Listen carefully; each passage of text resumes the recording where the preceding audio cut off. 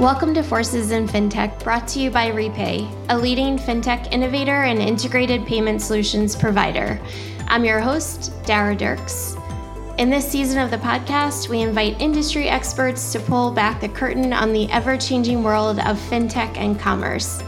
This week, we're joined by David Harper, SVP of Sales and Channel Development at Repay, to learn the ins and outs of enterprise resource planning, or ERPs, within the B2B payments landscape.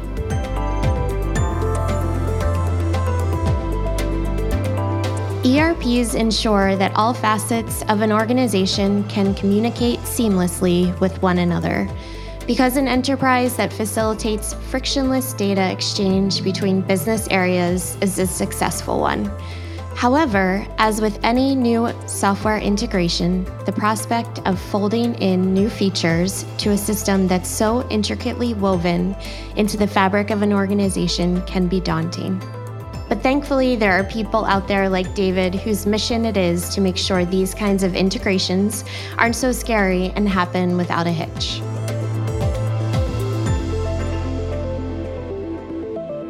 I started in payments almost 15 years ago, so I've slowly become a veteran. It's kind of hard to believe that I've been in it for this long, and I came to Repay via a consulting opportunity. Repay started to get into the B2B market, and APS Payments was one of their first acquisitions in that space.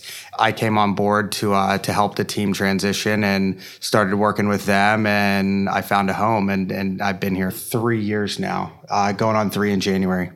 Great, thank you. And we're specifically here to talk about ERP relationships within the B2B space.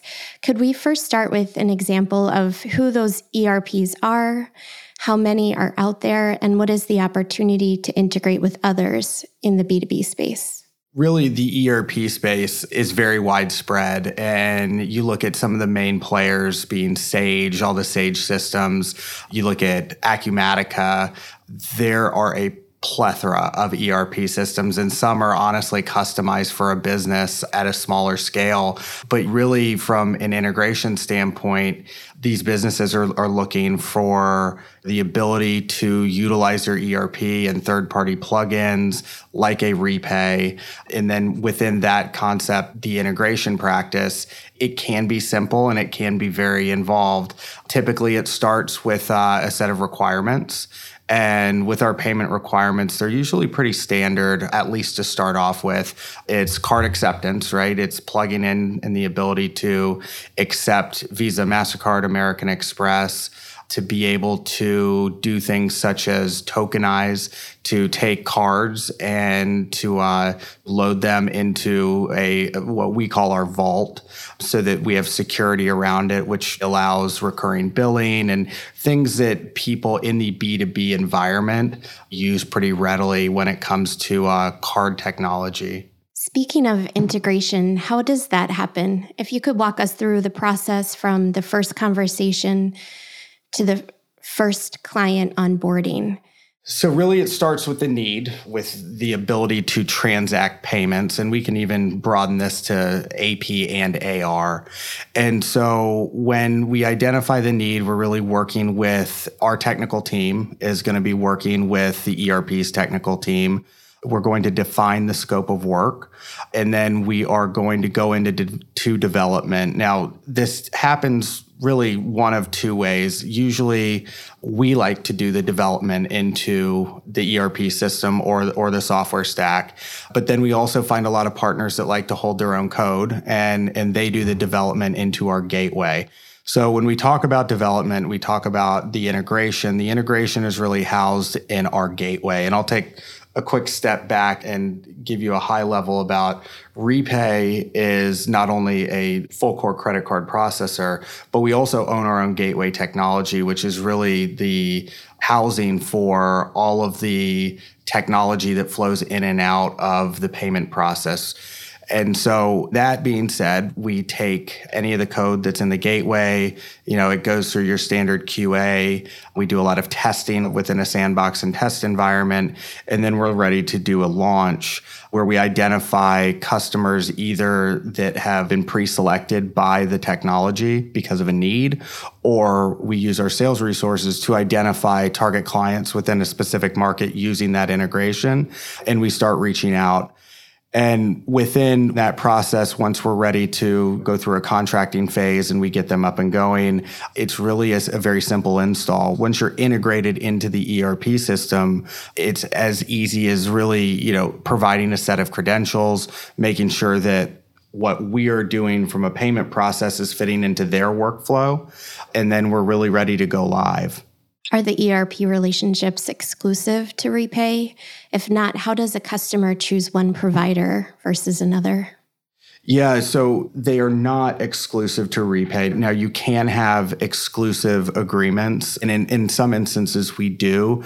But when talking about the Sages and the Acumaticas and the larger players in the ERP space, they do like to stay agnostic, and they work with a handful of us and then have their chosen or select providers that they tend to help us with the customer base that they have. But really, the differentiation, it comes from one technology. There are feature sets that people, require, such as invoicing or, as I mentioned, tokenization. There's a large need for shopping carts or customers' websites to talk to the ERP. So there's another integration point there that can provide a lot of value for a customer to want to work with us. But then it really comes down to the relationship. These ERP systems have a vast network of either resellers or consultants that help the sales process. They help their customers. And so our relationships with them are very important in that sort of ecosystem that's connected to the ERP. And usually they're the ones that really do help us evangelize the product and get us over the edge when it comes to selection. And do you see much churn in your ERP network? And if you do see any churn, what would drive that? Yeah, churn is relatively low, and you don't see a lot of it. I think one of the nice parts about ERP is in integrated payments in general, is that the integration keeps these customers very sticky. When churn does happen, it usually happens because of moving a technology or moving to a workflow that we can't support, and there's a need to go find another provider based on the parameters of the business and how they're working within their payment ecosystem. And from the ongoing feedback with customers, what additional features or capabilities are they asking for with ERPs? There's always going to be feature requests, and a lot of pieces are tied to the sales orders and the customer records. Recurring billing is big, right? And I keep talking about tokenization because of the security, and fraud tools are going to be a big piece of what we do. And then you get into new markets where people are starting to talk about crypto, and that's always a conversation that tends to pop up. People are always looking to save $1. So surcharging capabilities and the abilities to pass along some of the cost back to the customer is always a big aspect or an ask of potential clients. And given your 15 years in this space, I'm sure you've seen a lot of change in B2B in general. How do you see the industry evolving? Where do we go from here? Within B2B and the evolution of the market, it's going to be the seamless payments in the background, but then it's also coming together with all of your payment processes, right? And this is something that Repay is really unique to this market in, is that we handle both AP and AR, and we're a one-stop shop that provides both within an integrated solution within the ERP and B2B market. And that's going to be really unique in seeing the way that evolves within these integrations, within the way that we have our user interfaces and the data that we get out of those types of processes. So when I see the evolution of the market, it really is bringing both of these pieces together. It's layering on new technology and both that, money in, kind of money out model.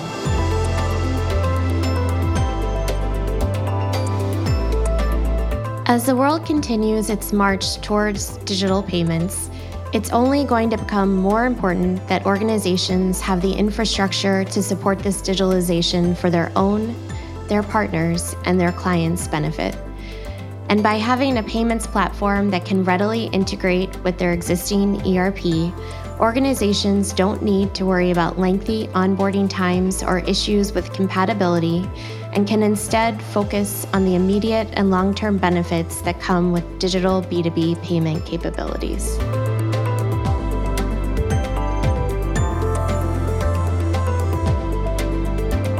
That's it for this episode of Forces in FinTech. If you like what you heard, please spread the word on social media and leave us a 5-star review on Apple Podcasts, Google Podcasts, or wherever you streamed our show.